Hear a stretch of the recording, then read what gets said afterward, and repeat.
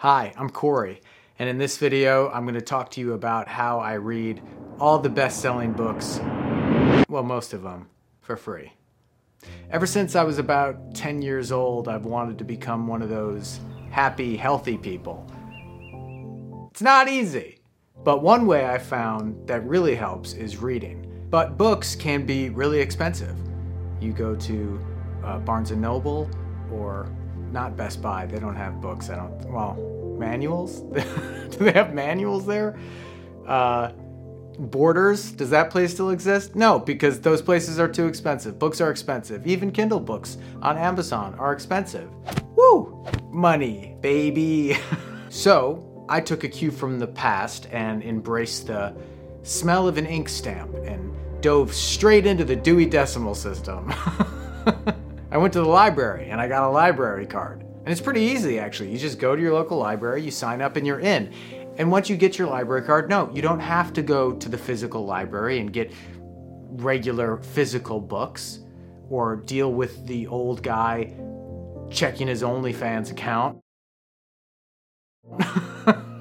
People get weird in libraries. You don't have to deal with that. You can read your digital book from the comfort of your own home with your own smells. Because now that you have your physical library card, you can register for a myriad of different apps that allow you to parlay that digital account into digital books. Apps like Overdrive, Libby, Hoopla, Biblioteca, Access 360, and the nonprofit Digital Public Library of America. Even if you don't want to get your library card, there's other sites you can use completely for free, like Gutenberg.org or OpenLibrary.org or ManyBooks.net, among others. I haven't used some of these, but there's other people out there who say they're pretty good. That being said, I know the economics of this may not be the best for libraries in the long run, but for us as consumers right now, this is what we have. And especially with this global situation where you may not want to be around people in public, it's a great option to be able to keep learning, exploring, and investing in yourself. And most of these digital apps work on anything from your Kindle to a tablet to your computer to your phone. I was a little bit worried about sounding elitist by saying, oh, you could download this to your device. Like maybe not everybody has a device. But I just saw a statistic that 97% of the world has access to a mobile phone or has a mobile phone. And like 70% or 65% have access to toilets. So basically everybody has a phone. So I don't feel like I'm being a dick. Maybe, that 3%. In fact, when you read on your phone, it actually becomes more of a habit. Instead of standing in line at Chipotle and looking at an Instagram post, you can read a couple minutes of your favorite novel, a book that will improve you. When you rent out one of these books, it's just like a regular library loan. You get the book, I think with mine, it's 21 days. But 21 days should be a sufficient amount of time to be able to finish most books. And if you're not able to finish it in that time, you're probably not liking the book that much anyway, and you should probably just stop reading the book. I have a hard time quitting books, but apparently it's a good thing to do. I heard once somebody saying, like, if you went out to dinner with somebody and the hour was really boring, you're not going to go out to dinner with that person again, even though there's many more things to learn from them and to talk about with. And it's the same thing with a book. A lot of times with a book, you can look up reading times. There's a site, readinglength.com, where you can actually type in a book title and find out how long it takes to read the book based on how many words per minute you read.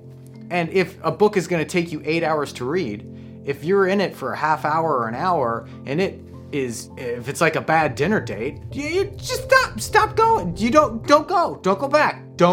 You want to go back to the dinner. You don't want to go. If the dinner date was an hour, you're not going to have 8 more dates with this person. Plus, it's free. It's free, man. Move on. Find something better. There's so many books out there. Find what makes you super curious. And what's cool about these apps is they're multimedia. Some of these include audiobooks, magazines, and even movies. Oh, and there's even music too. I use the site justwatch.com to find out where different TV shows and movies are streaming. And every once in a while, you get lucky. You can rent it from the library. Now you're probably thinking, this is all well and good and all, but what's the catch? Well, the catch is sometimes there's a long wait list for books, anywhere from a few weeks to months. But there's ways to combat that. In your entire life, you're never going to get through all the books that you want to read. And if it's something that you really want to read right now and there's a long wait, you can just buy it. I've done that for a few books, and I've done that with books that I really love and want to keep referencing and rereading. I've done that too. Books like Never Split the Difference. But with these books that have a really long wait list, what I do is you can have, at least on my program on Overdrive, I can effectively have an unlimited wish list of books. But you can only put on hold, I believe it's 10.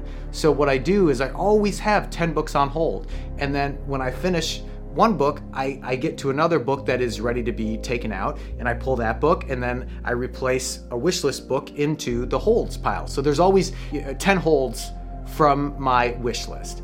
That way, there's always a book that I really want to read that's ready to go. Even if at first the wait list was 6 months. It's kind of like a fun Christmas in July thing.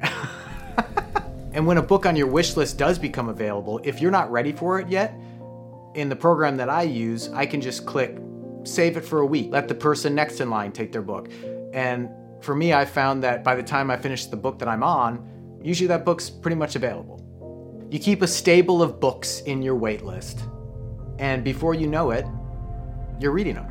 Another caveat is that not all books are available. Some books have exclusive contracts for sites like Audible and others. And if you really want that, again, that's just something you might have to invest in yourself and purchase. That's what I treat books as, that I buy as an investment. It's an investment in yourself, it's knowledge. But there are plenty of books and audiobooks. There's plenty of material on these sites. It's absolutely magical. The more books that I read, the more it feels like a superpower. For a long time, I struggled to get this habit going, but I know my relationships with books have changed because now I see a bookcase full of books and I get excited. I see gold there. I see experiences and wisdom and love, and I want it. I see these books and I just want to plug them all into my brain like Trinity in The Matrix when she learns how to fly a helicopter in like 3 seconds. Got it. It's awesome.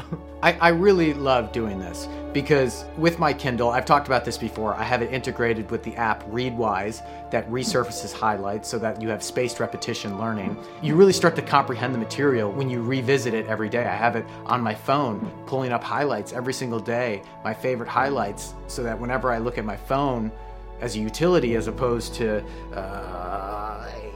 time suck, I'm learning something and I keep bringing back. You don't want to waste the time that you spend reading these books. I mean, you can read books for any number of reasons, and if it's just for pure joy in that moment, then that's great too. But some of these nonfiction books where you actually are trying to learn some of these concepts, to have it integrated with Readwise or Evernote or Notion and these different productivity apps is really solid.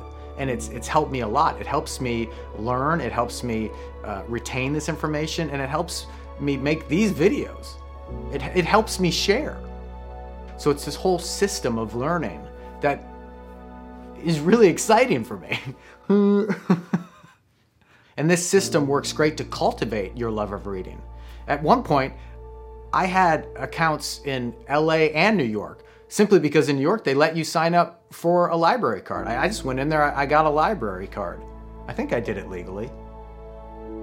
Don't tell. Books are awesome. They can make you laugh. They can make you cry. They teach you things. And there's even been studies done that show they significantly increase your empathy and compassion. And all of this is available to you for free. It's changed my life.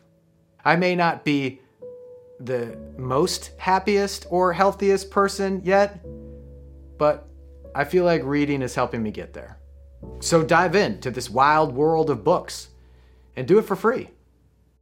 Butterfly in the sky, reading rainbow.